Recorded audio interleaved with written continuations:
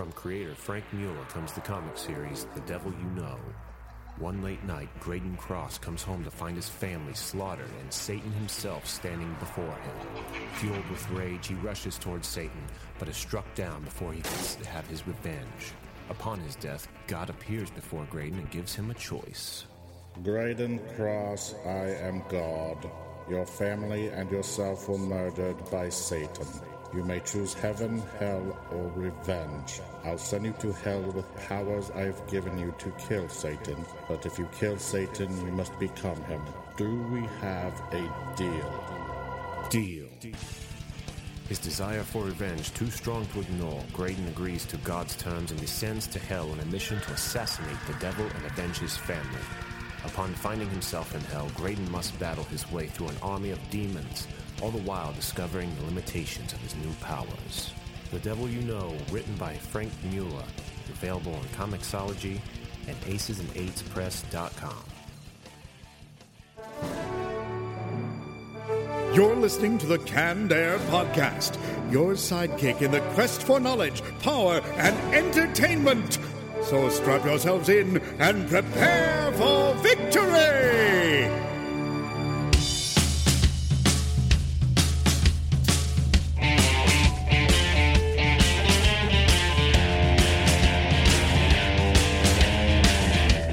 Hello, everyone, and welcome to another episode of Canned Air, a tribute to comics and pop culture. I am Jeremy Colley. Jack Doherty.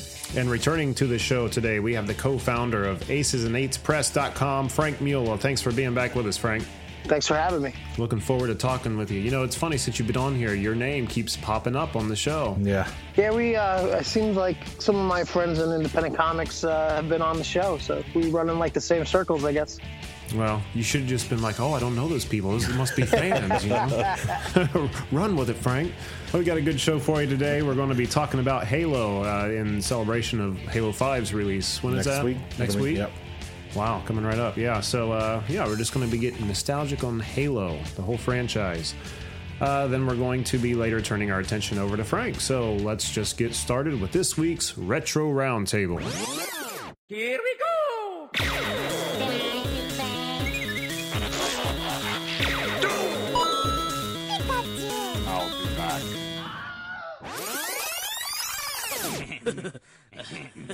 All right, guys. Halo. This has got to be one of my all-time favorite games. I've lost more hours to this game than anything. I've lost a couple friends to it too, I think. No, not really. So I grew up a PlayStation kid. My brother, so I have a brother that's 5 years younger than me, and what we did was we just staggered like our game systems, right? So I would have like a Genesis, he'd have a Nintendo. I had a PlayStation, he had an Xbox. So I remember when he first came home with Halo, I played the shit out of that game nonstop. Oh, yeah. I played it for a little bit, but I stopped because it was freaking hard. It was such a great game, and so I'm like from an older generation. So I'm 30. I'm gonna be 38 pretty soon. So first-person shooters, I have this theory that I'll never people my age will just never be as good as the younger generation at first-person shooters. We didn't grow up with Call of Duty. And so when I see younger people pick, when I try to play Call of Duty against them or any of those games and they're whipping around, I get nauseous. And I'm like, how can you shoot people that fast and that accurately? I just can't. Right. You know? So, but with Halo, what I would always do is I would always just grab a rocket launcher. Because I knew I didn't really have to be accurate. I just had to shoot your general direction. Shoot down a corridor from the other side of the map and just hope. I remember there's one great game I was playing with my brother, and it's one of those things because it was like a party thing they used to do. You'd have a party set up with 4 people playing at the same time, and everybody just sitting there. And I remember I'm playing him one time, and I'm chasing him, and I'm looking at him in the map, and I have my rocket launcher, and he's running down this corridor where the armor would respawn. He gets there and there's nothing there. So he turns around. I'm watching him on his computer and I'm just standing. He sees me just standing in front of him with a rocket launcher. I gave him this Arnold Schwarzenegger one-liner. I was end of the line, and I just shot this rocket launcher right in his face. That was my greatest kill ever. Nice. We screwed at one house I lived at. We had a couple of roommates, and in the basement we had 2 TVs, both with an Xbox on it. And then my other buddy was in his upstairs bedroom, and he had an Xbox, so we had it all LAN connected, and we like 4 of us would be downstairs playing on split screen, and he'd be up in his room all by himself playing. And we'd sit there and play, and all of a sudden, hey, watch this. We walk over to the router, and I'd unplug it because I had all the router stuff right there by us. Right. So all of a sudden, you just hear coming downstairs. Put my cord back in. Guys are jerks. And we all sit there cracking up, laughing at him. And that we'd always gang up on him. Oh, yeah, we had one of those. We had one of those guys. But it's funny because each time you could lure him into the trap, like, so easily. Like, we're not going to do it this time. We're going to play legitimately. All right, let's go. 2 minutes later, you hear him throw the controller in the next room. I'm out of here. Come on, we're not going to do it anymore. I remember my one friend, Rich, was so good at it that he would be able to, like, jump. Like, so he would like jump over me with the pistol, and he would like zoom in and just shoot me in the head as he's jumping over me. I hated playing with him because it was impossible to beat him. Well, the pistol was just the weapon to have in the first game. I mean, that was the best weapon by far. But yeah, you could, you could beat the crap out of someone with that thing too. It was a powerful. You knew weapon. how to aim that thing and shoot it. It was just 2 headshots, you were dead. Absolutely. That's the same way with the shotgun. People would run with it just aimed just high enough where they'd come around a corner, and if you were there, boom, instant. Yeah. I hated the shotgun. I spent so many hours on this game. And kind of going back to what Frank said, I only ever really had a PlayStation around that time when Xbox was big, and my buddy was at boot camp, and while he was there, got one. And so when he came home, he brought it with him. So me and a couple other buddies went over to his house to see him when he was coming home from boot camp for the first time in, like, I don't know, 7 months, something like that. Isn't that how long boot camp typically is? Yeah, pretty much. Something like that. And I feel bad to this day about it. But we got in the door and he had the Xbox hooked up with Halo. And me and my buddy sat down to try it out and didn't move for 6 hours. He just went in the next room, did his own thing. I think eventually went to bed. I felt bad, but we were glued. Like, time flies. Going round after round playing. I was obsessed. I had experienced nothing like it. I mean, we had Perfect Dark, we had GoldenEye, those shooters, but this was the first game that at least I remember getting the X and Y axis. You know, you're walking and you're looking joysticks. Yeah. That took a long time to get used to, not to mention the size of the Xbox controller at the time. Yeah, that thing turned me off for a while. It was like holding a block of cheese or something, you know? But once you got used to it, though, it was hard to play with anything else. I never got used to it because by the time I actually got my own Xbox, they had the S controller out, which was still bulky but much smaller than That's when I got mine too. Than the big one. Yep. So I never had one of the great big ones. All right. So what about favorite multiplayer maps? I mean, I guess the first 2 or 3 games only delivered the most memorable. I can't really tell you any from the newer ones, but I can't remember the name of it, but it was like a big canyon. There's 2 yeah, bases that's my favorite one too. I forgot what that one was too. There was like a base in the middle, and there was tanks. Yeah, Mud Gulch is definitely it. Yeah, that was a great one. And then in Halo 2, I think they remade Blood Gulch because it was such a popular map, and they made it bigger, and they made the base 2 stories with like banshees in them, the flying things. And boy, that was the banshees. The banshees were great to drive. Oh yeah, I used to love them. I mean, that was really what was cool about the game too, is that you got all the vehicles. You didn't really have a lot of games that you could hop into vehicles and fight as well. Right. That was kind of like new and revolutionary and just really, really awesome. Like the Warthog was just awesome. Yeah, it was just a ragdoll. You could beat the crap out of it. And I mean, nowadays the thing will explode, but in the first Halo, I mean, you could just it didn't blow it up all you want. It just went all over the place. Yeah, you just flipped it back over and got in. There were glitches too in Halo 1, like the sword. Remember the sword? There was some way you could maybe only that was work because there wasn't a sword in the first one. There was some kind of glitch in the first game.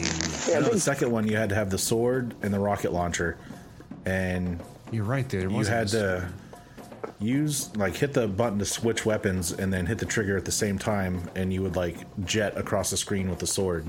You know what I'm thinking of is, okay, it wasn't the sword thing, obviously. It was if you were playing Capture the Flag in Blood Gulch, there was a part of the side wall you could run to if you had the flag, and you could throw it. And if you hit the wall just right, it would hit this weird angle and slide down, and then take off like just a rocket at your base. You have your buddy over there waiting to catch it, and just it was impossible to do. But yeah, we had people do it to us before because we had our Xbox hooked up to the internet, like through Xbox Connect or something. I remember doing that. Yeah, before there was Xbox Live. But what was the board where they had like that waterfall in the middle of it? Oh, it was all purple. Yeah. Damnation. That one was cool because there were like spots you could hide, like and snipe people. Mm-hmm. It was just great. You could just camp there and just wait for somebody to walk out and just bam. There was a trick in that level too, where you could, you had to have high shields or an overshield, but you stand on this pipe and you look down and throw some grenades and you jump as they explode, and it'll shoot you up onto the top wall, like the upper rim of that level. You could sit up there and just snipe all day and no one will ever find you. Oh, remember that not that much. I'm looking at it. You'd know it if you saw it. Yeah. Oh, you said you're looking at it. Yeah, I'm looking at pictures now. I don't remember that one offhand. Sidewinder was one of my favorites for like large team capture the flag. It was like a big U shaped like Snow World. Oh yeah, I like that one too. That was a blast. So the one thing I didn't like about Halo, the multiplayer, was that I hated how much like shield power you had. Like, I always hated, like, unloading an entire clip into somebody and them still being alive. Mm-hmm. You know, so even when we used to play GoldenEye, we would always put it on License to Kill, which was, like, one-shot kill. Right. You know, and so it's like, you got somebody, they should be dead. You know what I mean?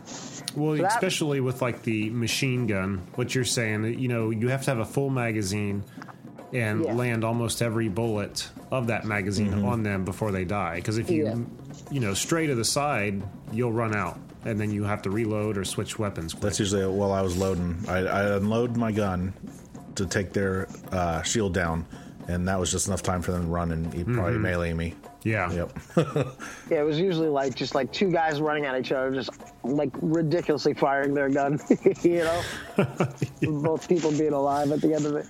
That was always my fallback in it. Is I would never shoot and then back up and try to stay alive. I'd always be charging at them, always. Yeah, my kill count was always so low. I was always big into just melee because I couldn't aim very well.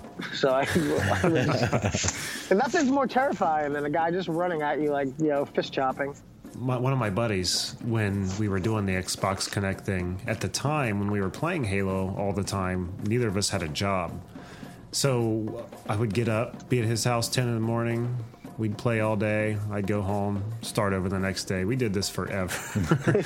Longer than I'm willing to admit to. But what we would do is we'd like go into Blood Gulch just by ourselves and find blind spots. Like, I'd be like, okay, I'm going to hide in a certain spot. Just run through like you normally would and see if you can see me, you know. So we had all the blind spots in Blood Gulch mapped out to where we could just stand somewhere right next to somebody, but based on their trajectory, they were more than likely going to run. They would never see you. Remember in Halo 2 with the voice talk, when you could talk in voice, it was proximity, so if you were close to someone, you could hear them? Yes. We had a whole team of 8. It was me, all my friends at my house, and then a couple that were online playing. And we were just running, charging the other team's base, just going. Remember the show Crank Anchors? Mm-hmm. Well, I can't remember what his name, but he'd always be like, "Yay!" Yeah. We kept doing that to everyone, just running constantly, just going, "Yay! Yay!" And then after a little while, the other team was like, "Will you guys shut up? Yay!" Oh yeah, you'd have the microphones too. Yeah. I still don't play with microphones. I just still haven't gotten into it. I've done it a few times, and I'm like, this has just gotten a little too weird. You know what I mean? Yeah, I just hate the freedom it gives people. I mean, people act like jerks just because they can. Well, what are you going to do? You're on the other side of a microphone. Who knows where, you know? Tell me where you are. I'm going to come over there. It's like people that talk shit on the internet. You know, you would never say that stuff to the, you know, whoever you're directing at in person. I've had games of Madden where, like, people have just screamed the most awful stuff to me, like, and it just comes out of the TV. Yeah. And, like, my wife is like, what the hell is going on? I'm like, this guy's really mad that I'm beating him. You ought to record some of those. It's terrible stuff people say. Hearing young kids too, sometimes that they get on there and swear like a sailor just because they can. Yeah. It drives me nuts too. Or you get the one guy who just wants to make like random noises. Yeah. Just like My worst is the guy who has a rap song playing in the background way too loud that keeps turning his mic on. That or kids in the background, or his girlfriend's talking to him and he's just carrying on a conversation, or even on the phone. What do you mean? Yeah. No, I already did that. No, I did that already. a little kid like, Daddy, I'm hungry. Shut up. I'm playing a game. Fed you this morning. It's true. You know, I never use the mic and headset unless I'm playing with like you or any of my other friends. But the exceptions, like with Call of Duty, because sometimes you get in a group with some people that want to play as a team. Yeah. And it helps to be able to talk to them and, you know, coordinate your moves instead of everyone just running their own way, like everyone typically does. What about the show Red vs. Blue? Oh man, yeah, that was a lot of fun.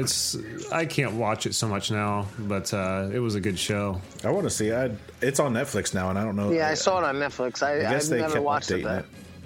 I don't know how long that went on. I don't know. Did they only ever do it with Halo 1? Did they not? They've upgraded with the games. Oh, I don't they? know. Yeah, I'm not sure.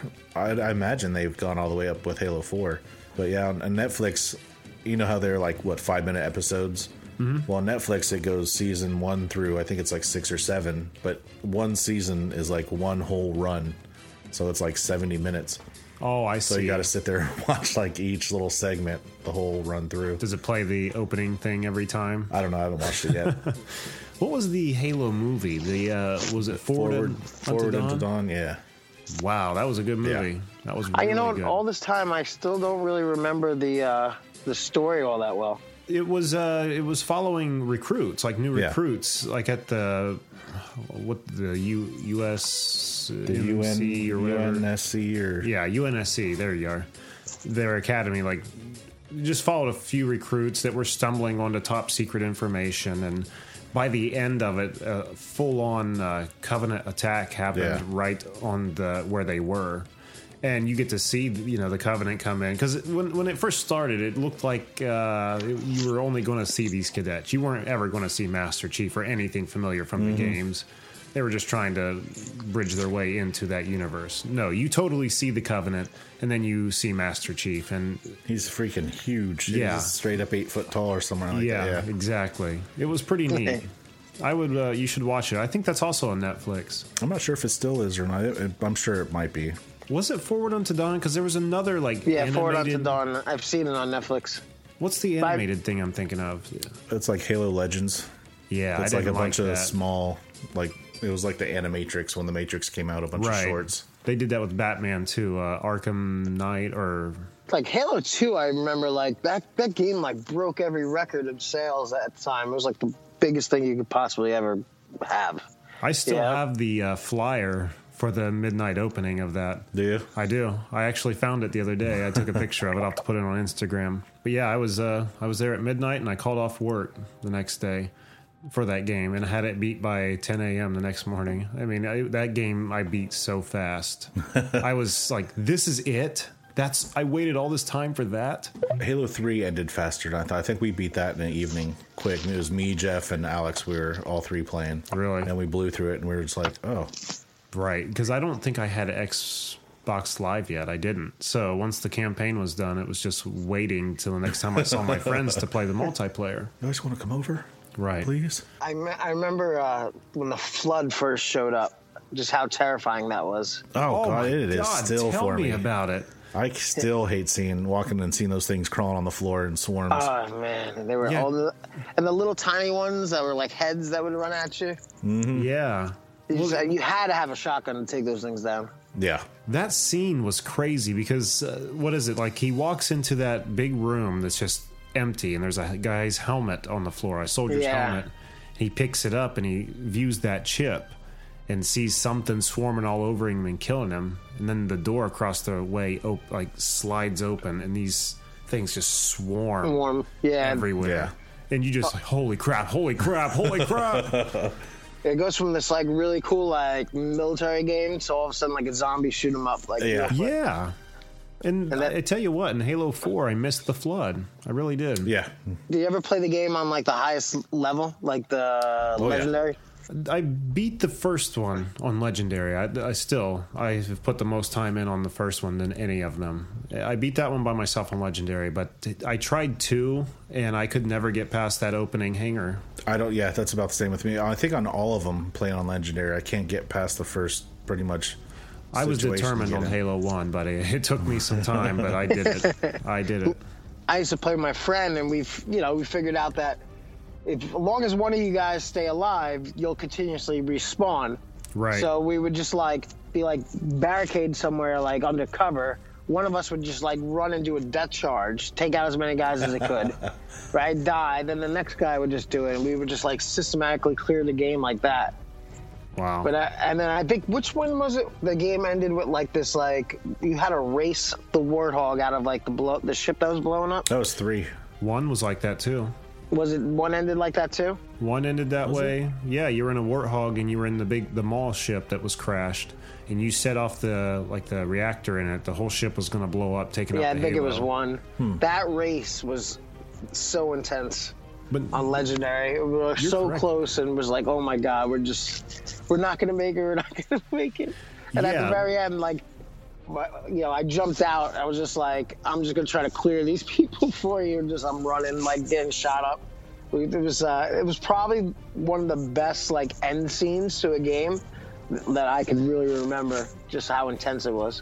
Absolutely. Now, and the one Jack's talking about which may be the one you're thinking of, was even more cinematic, because as you're driving, chunks of the floor are falling out behind you.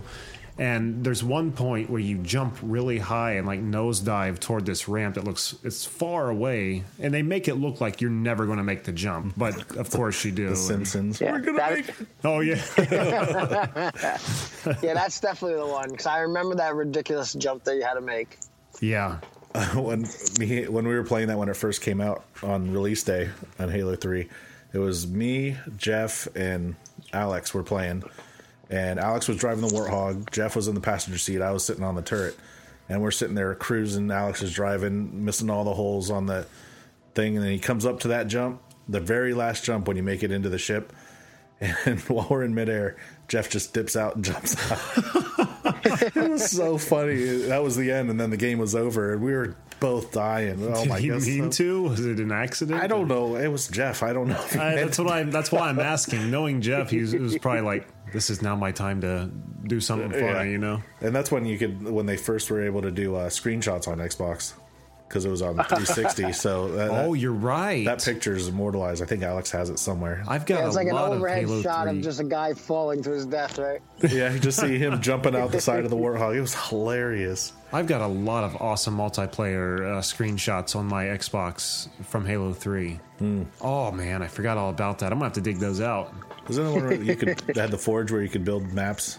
Yeah, people. But that was I made some awesome maps, but I only ever had 2 or 3 people I played with, so it was ever only 2 or 3 people playing in them. Getting outsiders in them was really hard. Yeah.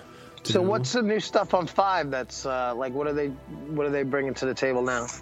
I really don't know. I haven't researched it a lot. I haven't had time to, honestly. I just story-wise, I'm pretty vague on how it's going, and then multiplayer. I know you can gain points and buy customization stuff to make you look better. Yeah, and that's Destiny and Call of Duty is now, right? Yeah. These last few Halos, I really liked how they've added the class maker. You know, you can customize what you're carrying, choose what weapons you want. Yep. To an extent, depending on the match. But it's not just pistol, machine gun for everyone. I liked it on 4 how you could do the decoy. Oh, you're right. You just sit there and send a hologram of yourself running. Yeah, got so many cool. people with that. It was hilarious. What else? Well, there was the jetpack. Yeah. In the cloaking. That's one I always use with the invisibility. There's still the bubble shield that you throw on the ground. That's right. What else is there? Man, the best thing to come out of 3, in my opinion, and the best vehicle that it's never really resurfaced was the Brute Chopper. Remember that from Halo 3? I don't remember that one. And I think it was in an ODST. It was just a great big wheel with spikes on it that you kind of drug behind in a sleigh. But it was like a big that. motorcycle, and just mowing people down. It had these thrusts on it. You don't remember that? No. No. Let me pull this up. You'll know it once you see it. What were the motorcycles called in like 1 and 2 again? I forgot what they had a cool name though. I don't remember a motorcycle in 1 and 2. Okay, there it is. I still don't remember it though. What's your favorite Covenant character? I guess like what type? Like the grunts or the? I like the little guys. They were like stupid. They would like make all these crazy noises when you shot them. The ones with the big like mohawk. They look like giant. No, the big mohawk. They look like ladybugs almost, right? Okay, yeah, I know they're what you're like talking about. walking bugs with gas masks on. Yeah. Yeah. And they would like fall to the floor and like They run around and scream. Yeah. There was a level in one of the levels in the campaign of the first Halo that you walk into the room and all those little grunts are scattered everywhere, but they're all asleep. And there are 2 elite guards walking around with swords, like guarding everything. So you have to sneak in real silent and take out those guards. If you use your gun, everybody wakes up and starts shooting you. So you have to do it all stealth-like. Man, I did that so many times. It was so fun. What's your favorite species of Covenant? Mine was, at least in Halo 1, was the Hunter. The great big... That's mine too. Monstrous things. Yeah, I love those things. They were so much fun to play with because you couldn't just go at them with a machine gun or a shotgun. You had to get behind them with their weak spots. Yeah. And I always just used a pistol on them because you get 2 or 3 good shots in their back. They were down, but it was almost kind of a dance with them. They've made them a lot harder in Halo 2 and 3 and everything since. But those first few games, it was fun to play with them and take them down. I don't know why. It was cool. I remember when you see 2 of them come out. I was just like, oh god. Yeah, they're intimidating. Yeah. How am I going to take this down? Now, did you use the Covenant weapons when you found them, or did you like Master Chief's just machine gun? I was almost always the machine gun. I like that too. Depending what was available. I mean, if I had the plasma, not rifle, but plasma. What was it called? That blue. They charge up. You wouldn't charge it. It just shot like the blue plasma balls. Plasma. Oh yeah. I think it was plasma rifle. There was a handgun you could charge. Yeah. No, it wasn't that one. I hated that thing. But I like the Needler. I was able to use it. Remember the Needler to shoot all those like heat-seeking things? Oh yeah, great. The pink fluffy. Yeah. It's probably my favorite Covenant weapon, especially in the newer games. It's so cool to home in on you. Yeah, to get an arc going on like one of your enemies as you're taking them down. Like as you take your sights away, all the needles keep going back toward them. If you know how to use that thing, you are lethal. Yeah. Yeah. The carbine I hated because it would overheat on you. You didn't get that many shots on it. Yeah. The sniper was a lot of fun, but I just hated how the bullet traced you right back to where you were hiding. We're hiding, exactly. So you had to get 2 good shots and get the heck out of Dodge. My favorite was the missile launcher. Yeah, the rocket launcher was the best. You didn't have to aim, you didn't have to do anything, just shot it with the rocket. Shot somebody with a rocket, that was it. Or if they had the Banshee, it would lock onto them. That was one of the guys too. That was my favorite. The laser, remember the laser? Yeah. That was pretty cool. The SMG dual wielding in Halo 2, that was a big thing to come out. I remember that was huge. I forgot what game they had the giant like war hammers too. Like the big mallets. That was the third one. Yeah, that was a good. The hammer was great. You just run through people I forgot and about the hammer. Smash them in the face with a hammer. Yeah, because they ended up on the online community. They made up a game called like Griffball or something with those hammers. In Forge, they made like a big soccer arena with 2 goals at one end. And remember, did you ever use the Forge? No. There was a great big oversized soccer ball in there. So they dropped that soccer ball in the middle, and there was a red team and a blue team all armed with hammers. And you've got to use the hammers to take out the other team and to get goals. It was fun. And it caught on because they ended up putting it in like rotation with playlists and stuff. Yeah, and that was like a customized board somebody made? It started that way, but yeah, it was so many people were playing it, they added it to the normal, I don't remember what they used to call it on the weekends, double XP weekend kind of stuff. Oh, yeah. But anyway, we're losing track of time. We're almost halfway through the show here. We need to get moving on. But I'm sure we'll bring Halo back up in Retro Roundtable. There's hours and hours and hours of talking to be had on the topic of Halo. All right. let's move right into talking about some comic books. Who would like to go first this week? I'll go first. Take it away, Frank. So the comic I would like to bring up, I don't know if you guys, recently a comic, so I buy almost every single one of my comics digitally, right? Mm-hmm. So, for the longest time I never read any Dark Horse stuff because they weren't on Comixology. But recently they had all their single issues and stuff just uploaded to Comixology, and I picked up Rebels, which is Brian Wood is the writer, and I don't know, I'm probably going to butcher this guy's name or girl's name, but Andrea Mutai is the artist, and Jordi Belair is the colorist. It's basically it's about the Revolutionary War. Oh, so wow, that'd be cool. It takes place in the Revolutionary War up in the area that would become Vermont eventually, and it's like a historical fiction. It's like the start of how the revolution basically happened up there. Follows a handful of fictional characters, but surrounds them with Ethan Allen shows up, and George Washington, and you hear all these real names and real people from the Revolutionary times, but then you're following this made up character called Abbott.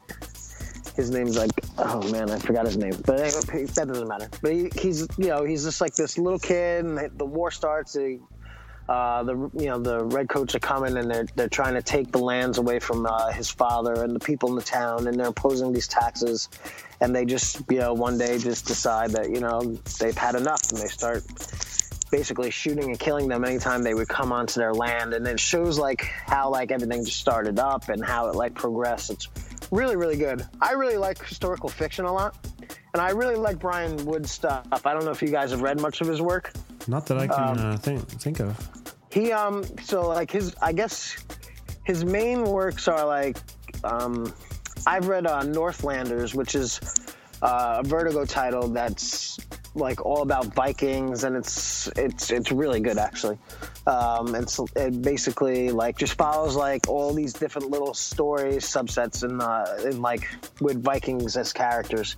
And his other main one that he came up with was this one called DMZ, which was this political drama, which I've never read.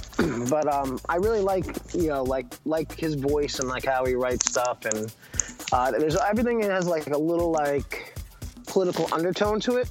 So he's always kind of trying to say something, about the world, and to show us a little bit of something, but wrapping it into a really, really good story that's grounded in reality.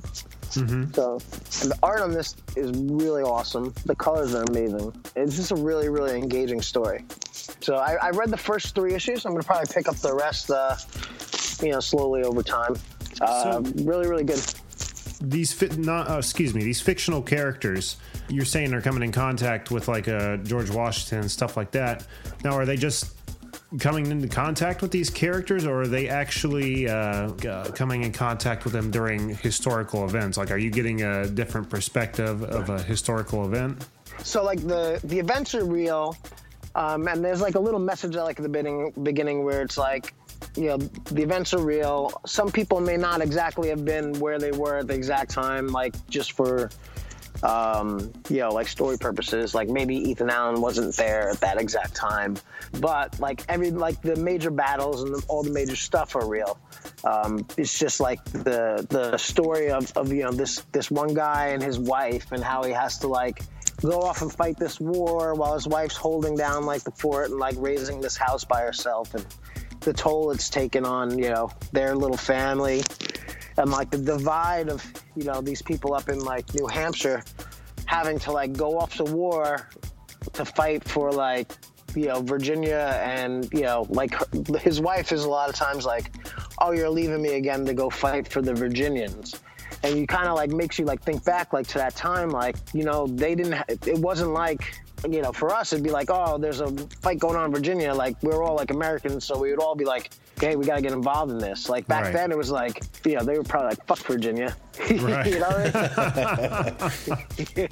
So, his wife's you can go fight for the Virginians. And he's well, that's the point we're trying to get to, is where we're all together. We're all united.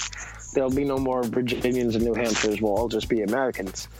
And the part where I'm at right now is 1776 1975, so it's like 1 year before the Declaration of Independence.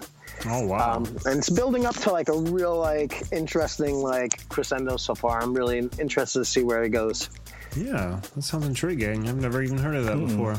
Yeah, Brian Wood's really good. I had the opportunity to talk to him for Comic Crusaders, an interview I did for ComicCrusaders.com, and I mean he's a really interesting dude, and he has like a lot of really deep, like interesting ideas, and I like when people talk about like write about important stuff and stuff that's going on like without getting too heavy.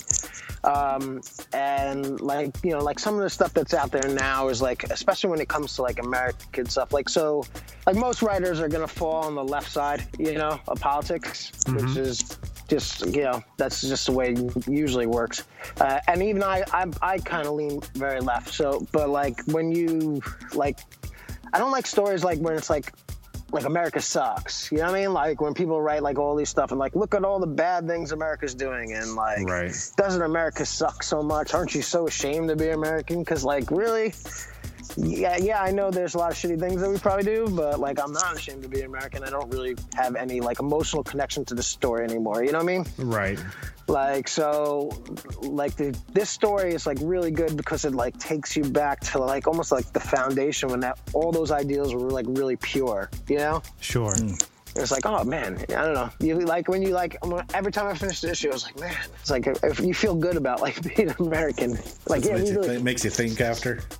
Yeah, you're like, yeah, man, we really fucked those people up. Good job, Dad. Makes you want to go buy some hot dogs, potato salad, and fireworks, right? Yeah. It's good to see like a story where America is like the good guys again, even if we have to go back 200-something years for it. Well, that's really cool, man. It's cool to hear that you really got a passion for it and for like American history. That's pretty cool. Yeah. I was very happy when Dark Horse released all their books again on Comic Xology, which I was like, yes. Although it sucked because Sal Bucalari released his See You Next Tuesday book the same day through Aces Eights Press on Comic Xology, the same day that Dark Horse released every single issue of their catalog. So like on the new issue day, when you went to go like click new issue, like that one day, instead of there being like 70 new comics, there was 700 new comics. I was like, oh, I'm sorry, Sal. It's like you're buried in here somewhere. But we did our best to promote it. So hopefully it didn't make that big a difference. But I was like, oh, what a bad day for this to happen. Yeah, wouldn't you just want to kick yourself? Oh well, how was he supposed to know? Yeah, that's the thing with Comic Xology. They don't really tell you anything. Right, exactly. Awesome. That was Rebels by Brian Wood. Mm-hmm. All right. You want to go next? Me go next? No, I'll go next. Okay. I read the 4th issue of Salvagers that just came out a couple weeks ago. Last month, I think it was something like that. Yeah. It's out on Comixology. I just checked to see if it was on there or not. But it is. And it picks up at the end of, issue 3, when the 3 characters are on a ship trying to find whether there was supplies or something, some cargo, and they had to go pick up. And they ended up turning the power on in the ship, which turned on a bunch of robots that were attacking them. And Tyr, Brigby, and the captain, they got separated. So it's Tyr and Brigby. They're trying to shut the power off to get the robots to stop while the captain's getting chased by the robots. I don't want to go too much into it because it's still pretty new. Brigby being the like the kind of gecko-looking fella. Yeah, I liked him. He's kind of, to me, they all remind me of, the whole book reminds me of kind of like Guardians in the Alien movie timeline, I guess, where there's big spaceships, not just like small fighter ships. It's all big spaceships. Okay. In deep space, and then Guardians with the characters, they're just the misfit team thrown together. And then Brigby reminds me kind of a Rocket. Oh, is that right? Yeah, just he's always fixing stuff and has his sarcastic attitude, I guess. I tell you what, Salvagers is really seems to be taking off. Yeah. There's always new pictures on like Instagram and on Twitter, and especially a large amount of cosplayers I've been seeing dressing up as the characters. I know. Well, the writer Bob Sally had a girl dressed up like I can't remember what her name is.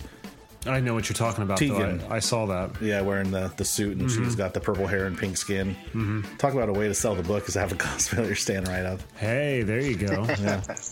The booth babes. Yeah. That one's free, Bob. That's an image book? What's that? Is that an image book? No, it's what's their name? I don't remember. You just got a new label. I have to look it up real quick. I can't remember. It's a good book, though. Have you ever seen it, Frank? Have you read it? I've seen it like on Twitter, like floating around. I haven't read it. Think Alike Productions. Think Alike. Oh yeah, I've seen them around. Yeah, I'm gonna have to check that out. Sounds really cool. It is. Bob Sally writes it. George Acevedo is the artist. DeSica is the colorist, and HDE is the letterer. And you got that in print? Or no, I got it the PDF for the Kickstarter. I'm still awesome. waiting for the trade to come out. Well, to get that, it's at the printers right now, as far as I know. Yeah, it's amazing how Kickstarter has become like such a big publisher of comics. Yeah. All right. I guess that leaves me. So my book this week is from also a guest we've had on the show. A couple of them, actually, not too long ago. Michael Terracciano. I think that's right. I think I got that right. He would be proud of me if he was if he's listening.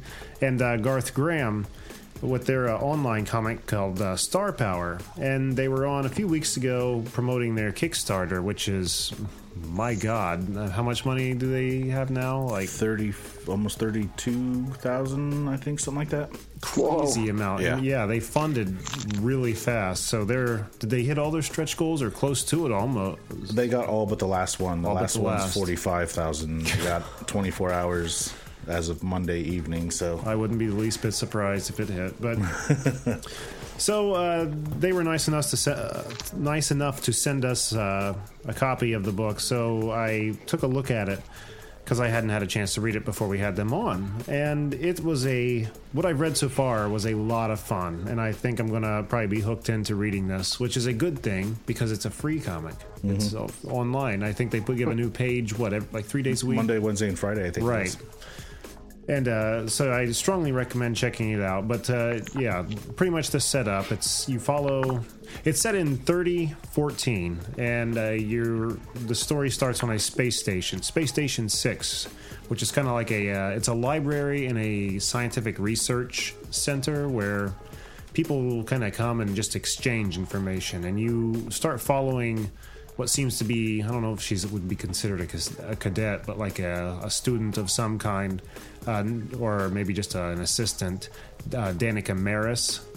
And she's just been watching stars with an astronomer, like a doctor, just checking out different stars throughout the galaxy. And there's one that she's fixated on that she has nicknamed Mitch. That, yeah. Which is really called, the classified name for it is MTC 235. But she's named it Mitch, and her higher-ups say, just quit looking at that star. There's no significance to it. Leave it alone. But for some reason, she's drawn to it. So by herself in her quarters, gets her little telescope out and fixes on it and is watching it. And it's almost like it sees her watching it or something, but next thing you know, the light from that star like fills up her telescope, and the light shoots out the I-beam and fills the room. And when the light comes down, she is what you see here in this white outfit, white hair, looking pretty badass, if you ask me. But she becomes Star Power. That's her name. Yeah, but what she was looking at through the telescope wasn't a star at all. It was the Star Power that used to be divided up amongst the Star Power Sentinels, who are kind of like Galactic Guardian kind of entities. Kind of, yeah. They doesn't let up too much about them yet. But she has taken in all the power that's meant to be distributed amongst the Sentinels. She's taken it all in, so she has become Star Power. And she can fly, she can breathe in space, doesn't need any kind of, breathing apparatus. Very strong. She was tearing through these enemy ships. There was these kind of like pirate-looking characters that they didn't really explain. They were more than pirates, but I didn't read enough to find out exactly who they were. But they're attacking this research center, the Space Station 6. And the room she's actually in gets shot, and she gets sucked out into space. That's when she realized she can breathe, she can fly, so she starts tearing these ships up. And boy, she's awesome. But where I left off at the end of chapter 1, it's just starting to get deep. You know, you're starting to see who the enemy will be, kind of thing. That's about 100 and some page book. Yeah, it's a big book. Yeah, but that's impressive. They put out 3 pages a week. That's really impressive. And the art is amazing on it too. Yeah. Yeah, I checked it out after you guys had them on. Usually, what I'll do is when I listen to your show, I'll follow the people that you guys have on Twitter. I'll go check out their stuff. And yeah, I mean, I was really impressed with that. Yeah, it was a good book. I can see why they're making so much money on Kickstarter. I'm really impressed with that as well. yeah, me too. I've never seen anything like it. No. But yeah, so that's it in a nutshell. Star Power. You can go to starpowercomic.com and read it for free, and you can still jump on over to Kickstarter. Well, it'll probably be over by the time this airs. Over by the time. Well, it's too late for you, but hey, you know what? It was successfully funded, so it won't probably be too hard to get your hands on. I think they're going to go to cons too, so you could probably get it there. Yeah, but it's free online. I think the whole archive's on there, right? Yeah, when I went to the website, there was just tons and tons of pages. Yeah, so there you go. Yeah, and it looked amazing. All right, and with that, let's just move right into Real World Heroes. Jack, who do we have this week? This week we have Angela Gwyn. Angela Gwyn. Yeah. And what has she done to deserve a spot on our wall of justice? She is a Domino's pizza driver. This happened, it was in the news the beginning of this month, October 2015. Okay. Up in Ham Lake, Minnesota. She's a Domino's pizza delivery driver. It's not Domino's Pizza anymore. It's just Domino's. Oh, okay. But she... the important details. Yeah. Oh, okay. What Domino's you talking about? She's changed a man's life and inspired the entire community to act on a discovery she made while delivering this pizza. What'd she find? She was delivering pizza to this guy named... What's his name? Lee Haas. He's a 76-year-old guy who's been living alone in a 12-foot-long camper. No plumbing, no electricity, no heat. And I guess he's had a couple of rough hits in his life. You know, that's a stinky trailer. Yeah. Oh, his house was severely damaged into a storm, and his son also died in a snowmobile accident. Oh, that's God. awful. And I guess he pretty much had said that he doesn't really have much more to live for. It was during the summer when she first delivered a pizza to him, so she, delivered the pizza and didn't think much of it. But after a little bit later, another delivery driver went up there, and it was getting cold, and said that he doesn't have any heat in there, and he was there shivering. So she ended up going out buying a heater for him and deliver that to him, and then put a GoFundMe page up. And a lot of people in the community started giving him money and food and stuff. Really? Yep. And then later on, a construction company that heard about it decided that they were going to build him a small house just in time for the wintertime. Oh, nice. What a generous... Man, can you imagine? Yeah, that kind of stuff does not happen in New Jersey. There's not altruistic people here. Oh, man. Wow. That's amazing. What was her name again? Angela. Wonder how old she was. Is she a younger girl? Or... Not that it matters. Just curious. You got to be a certain age before you do nice stuff. You can do nice stuff in that when you're young and have it be creditable, but no. No matter how old you are, Angela, you have found a spot on our wall of justice. In the Hall of Heroes. So, wow, what an amazing deed. Keep up the good work. Yeah. That's amazing. You have saved somebody's life. You are that person's hero. Very cool. All right. Well, with that, let's just turn our full attention over to Frank Mula of AcesAndEightsPress.com and talk about what he's got up his sleeve. Thanks for being with us, Frank. Thanks for having me. Now, I think the last time we had you on, issue 2 had just come out, and you were just talking about issue 3 coming out. Issue 3's been out for a little while now, and issue 4 just came out. Is that right? Issue 4 is about a month and a half out. So, I mean, it's, we're plugging along. Probably put out like an issue every like 3 months or so. We're almost done with issue 5, so hopefully that gets up there and like hopefully before the end of this year. So, the story's moving along. Just to set up for the listeners, the story follows Graydon Cross, who's been sent to hell by God to kill the devil, but if he kills him, he becomes him, right? Yep. So that's the essential pitch, is that Graydon Cross one day he's just a normal, regular dude. He works a job. He's a bit of a selfish guy, but not terribly evil. Just like a normal guy. He does bad things, does good things. Comes home one day, finds that his wife and the kids have been murdered, and the person that had killed them turned out to be the devil and kills him. And then when he dies, God comes to him and gives him a choice. He could either go to heaven or he could go to hell and seek vengeance against Satan. The catch is, though, that if he kills Satan, he has to become him. So Graydon decides that he's going to go to hell. He's going to kill Satan for killing his family and killing him. Gets sent down there, and when he gets down there, God had given him powers where he is essentially as strong as the strongest demon in that realm. And there also another setup is that there are 7 total realms of hell. So it's almost like, in some ways, it's almost like a video game. Like he has to beat like each different level to get to the end boss. So right now we're still in the first realm, and we're setting up a lot of stuff. But when Graydon gets down there, he realizes that he basically is super strong.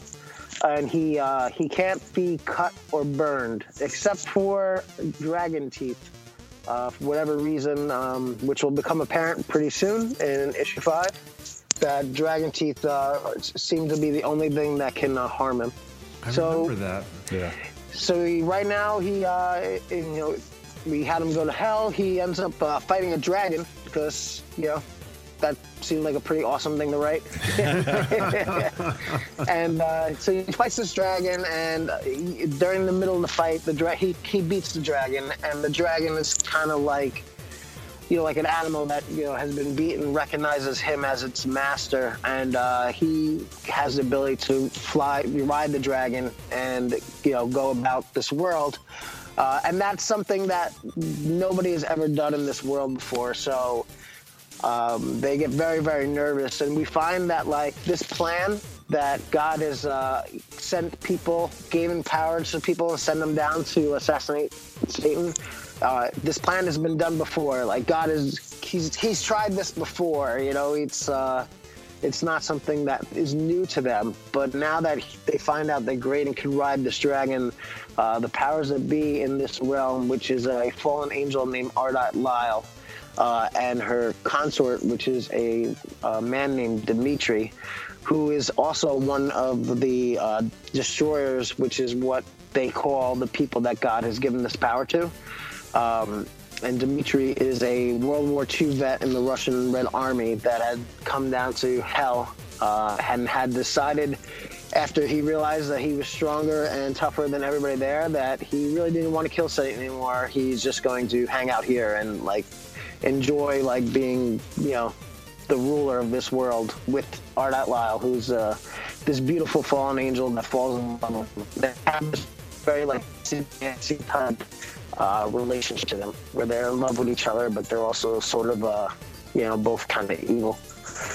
And they decide that, well, we need to do something about Graydon because he has this power to ride dragons, which has never been done before. So there's something really unique with him. So Ardite Lyle sends Dimitri basically to confront Graydon and either recruit him to their side or kill him. And the end of issue 4 is basically their confrontation, and then this pretty epic fight that goes on for about 13 issues, and a lot of blood and a lot of beatings and a lot of cool stuff happens, and it ends off there. So it's been a pretty wild ride so far. I'm pretty happy with where we got, and I'm really looking forward to the next issue, because I think that I think that the next 2 issues are really the best stuff I've written in a long time. So I'm really excited for that stuff to come out. Yeah, they've been a lot of fun. I can't wait to keep reading. Yeah, it's done like it's got like and it's almost like I would like to say like this has been part of my plan the whole time, but you know I really didn't set out to make it like feel like a heavy metal pulpish type comic. You know, when I first sat down to write it, I think you know I was kind of aiming for like Spartacus and Hell.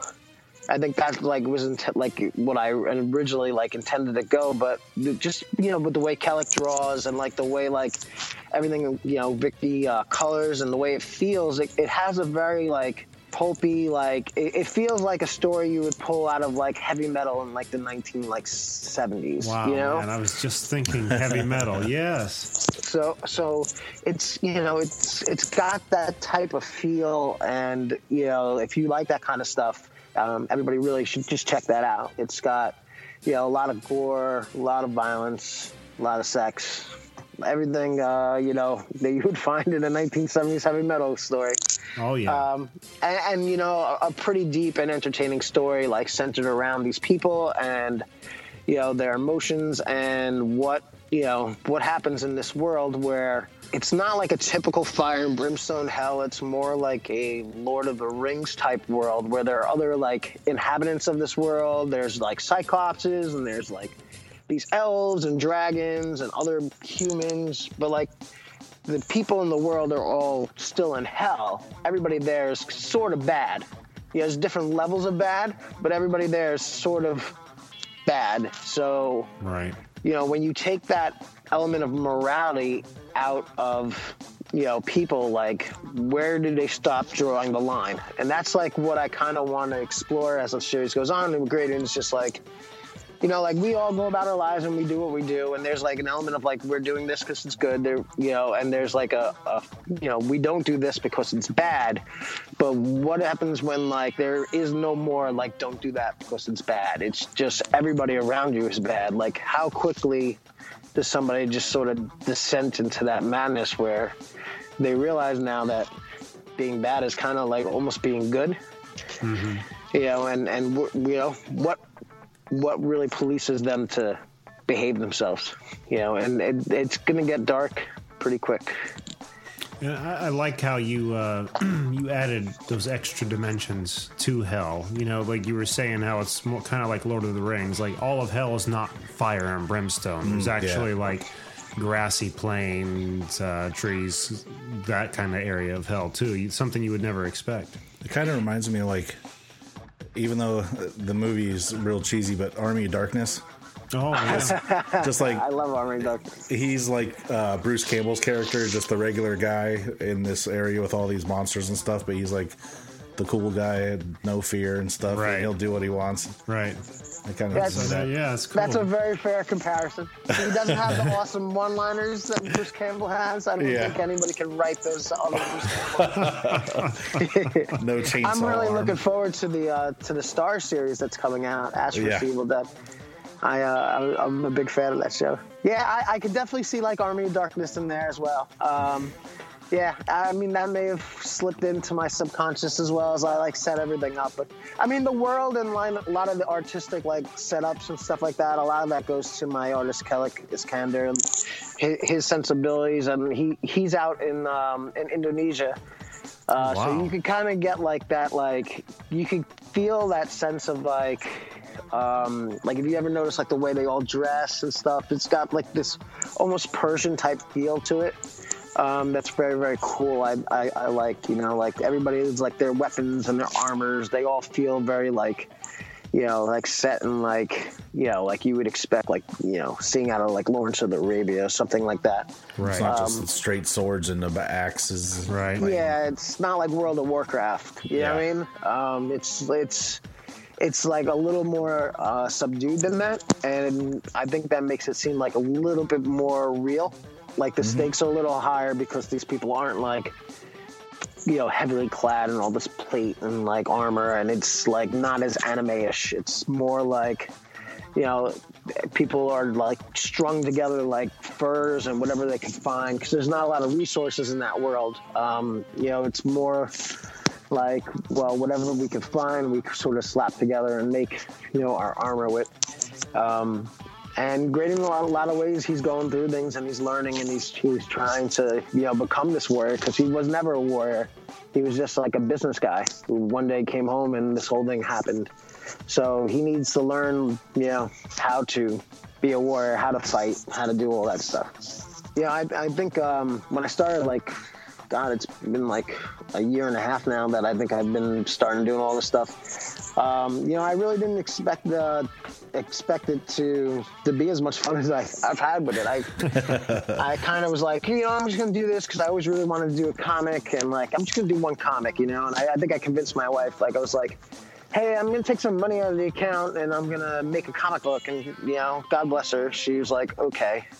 Because my wife doesn't really care for comics, like, at all. So, like, if Spider-Man could swing through the house and she'd be like, I think I saw Batman fly by. You know? If you want to go do that, fine. So I went and made the first one, and like, after I made the first one, I was like, yeah, I really like doing this, and I'm just not going to stop. And she's like, well, no, you're going to stop eventually. I'm like, no, I'm just going to keep making comics. That's just going to be my thing I do.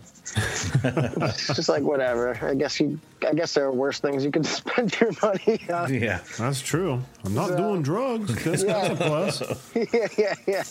Very it's like, cool, I'm not gambling, I'm not drinking, I'm just writing stories about demons taking their clothes off and stabbing each other. They're fun, though. You need to take a CD of heavy metal music without words and play it while you're reading this book. I mean, it fits so well. Just, you know, crazy bass drums and electric guitars. And I mean, I've written a lot of stuff, you know, before all this stuff. But a lot of stuff I had written were like screenplays and things that really never went too far. So this was really my first like comic that I had wrote, and that was about a year and a half ago. So I've written like a bunch more comics now, and I feel like every issue gets that much better. Like the art team gets more comfortable and more like comfortable with the characters and start to really understand like who they are and like how you know how they present themselves. I start to understand the characters a lot more. So it's like it's a great lesson in terms of like progression. And you know, in the medium, like for anybody who's like, you know, thinking about getting into writing comics or making their own comics, like if you look at my first issue and then look at like my fourth issue, you know, you'll be like, you can see the progression, and I think that like the next couple issues are going to be even that much better. So I'm just so proud of like the team and how we're really coming together, and we're you know, making this thing and getting better with every page. You can tell, you know, from issue 1 to we've read up to 3 that they're getting a lot tighter. Mm-hmm. Yeah, so that's exciting to see. My colorist Victoria Pickman is she's absolutely the best, and she's getting so good at coloring. I mean, I show people this stuff, and you know, I've sent it out to a few like companies and stuff like that, and you know, I've gotten really good responses back from publishers. I think at the time when I made the comic, most publishers had came back to me and they're like, look, the market is just completely oversaturated with stories about heaven and hell. They're like, we can't have any more stories about falling angels and demons and any of that stuff. So yeah, I was like, all right, well, you know, like, what do you think of the book? And everyone's like, you know, it's good. You know, your writing's really good. You know, the art's really good, and the colors are outstanding. So it's like whenever I get like notes back from everybody, like she always gets like the top marks, and I think she's gotten so much better with all the stuff that she's capable of doing. So, I mean, she's really the glue that holds the whole project together. Because so much stuff, I'm like, Vicky, can you fix this? Can you do this? Because I'm from, aside from that generation that can't play first person shooters, and that generation that like still thinks computers are a little bit magic. Yeah. So like, whenever like people are like, oh, just YouTube this video and figure it out, I'm like, I don't know how to do any of that stuff. Like, I'm just gonna ask Vicky and she's gonna fix it for me. Like, wow. Vicky, I don't know what this is. They said something about a TIFF file. I don't know what that is. It sounds like it's mean. I don't know what that is. I just want a comic, so here's the stuff. Give me a comic. But yeah, we've been doing that, and Ace and Ace Press has been doing. Salvador Burcolari, we just released See You Next Tuesday, which is his webcomic on Comic Mixology, and I think next Wednesday issue 2 is going to come out as well, or either next Wednesday or the Wednesday after. I'll give you the exact date for the show notes, but I'm really excited for that as well. So now we have 2 titles under our belt, which is nice, and See You Next Tuesday is just absolutely great. Yeah, it's a lot of fun.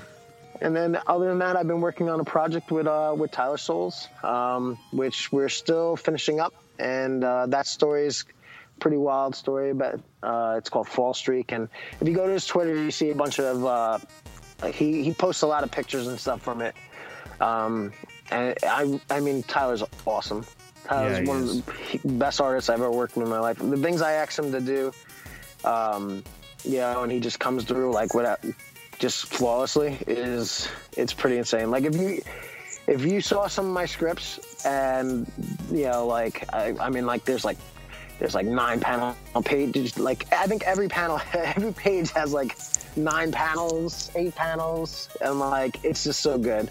I'm really excited for that. And that story, we're still it's still floating around at some bigger publishers right now, so we're kind of like holding our breath and waiting to see what happens, but it's definitely going to be out sometime next year, either on Aces 8 Press or maybe somebody a little bit larger than us, but it'll definitely be out next year, and I plan on running a Kickstarter for it next year as well. So it's going to be... Looking forward to it. Yeah, definitely. Yeah, to give you a quick pitch on that, the story of that is it's basically about a town in Oregon where in a world where the clouds will fall from the sky.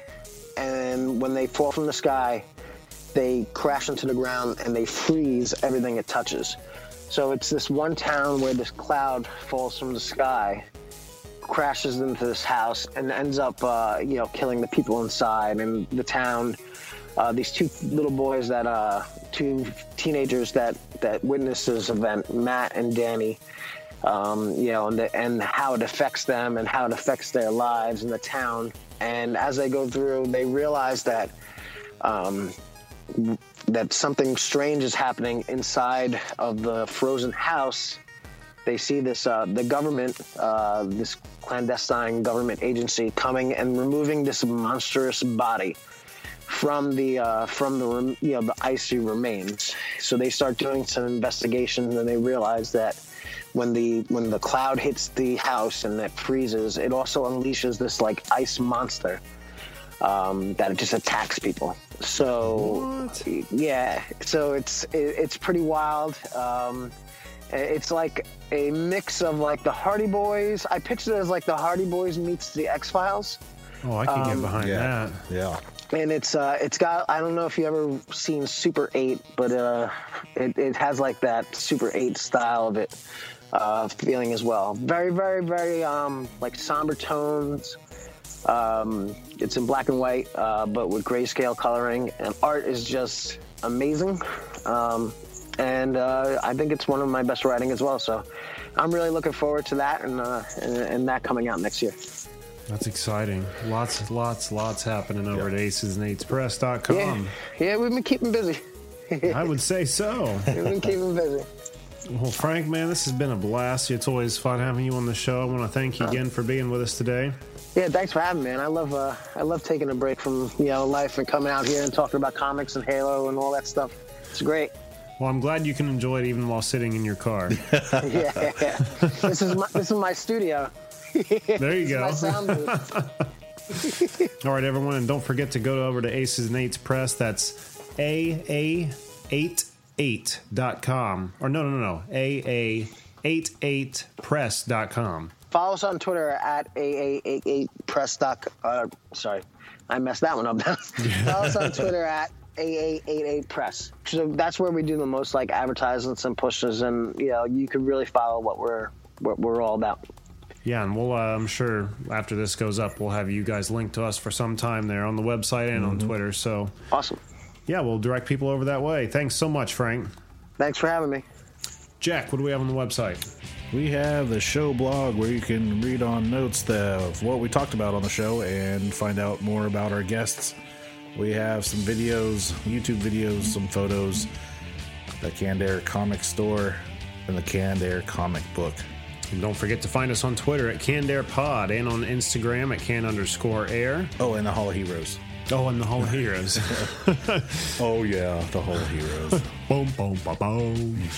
Also, speaking of Instagram, we have a little contest going right now. We are looking down the barrel of 100 episodes. Can you believe it? 100 episodes. Nope. Never thought we'd get this far. But in celebration, we are on Instagram. We have a little giveaway going. We have an autographed Mighty Morphin Power Rangers card of Zordon, signed by Zordon himself, David J. Fielding, that we are giving away. There's just a few simple rules you have to follow on there and do so. And that's going till November 2nd. So, yeah, you have until then to get your entries in, and then we will announce the winner on the, November 9th on the show and on Twitter. So, if you're interested, get on there and take advantage of it. And don't forget to join us next week, Halloween episode. Oh. And we're welcoming Ben Peters from Season 8 of Face Off. He's going to be here with us talking about his experience on the show and just being in the makeup industry altogether. It seems like it'd be so much fun to do. Would. I wouldn't know where to begin. So it'd be cool to pick his brain a little bit. So until next time, I am Jeremy Colley. And I'm Jack Doherty. And I'm Frank Mueller. Thanks for listening, everyone.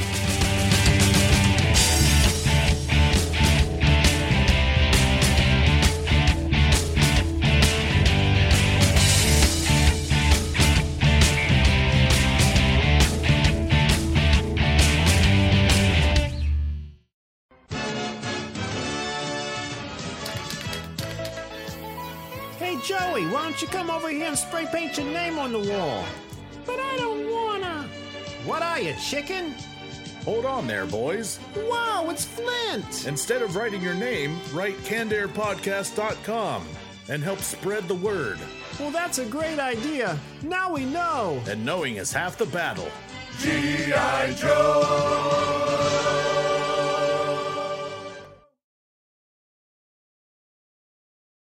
Well, they all, This has just gotten a little too weird. It's so true.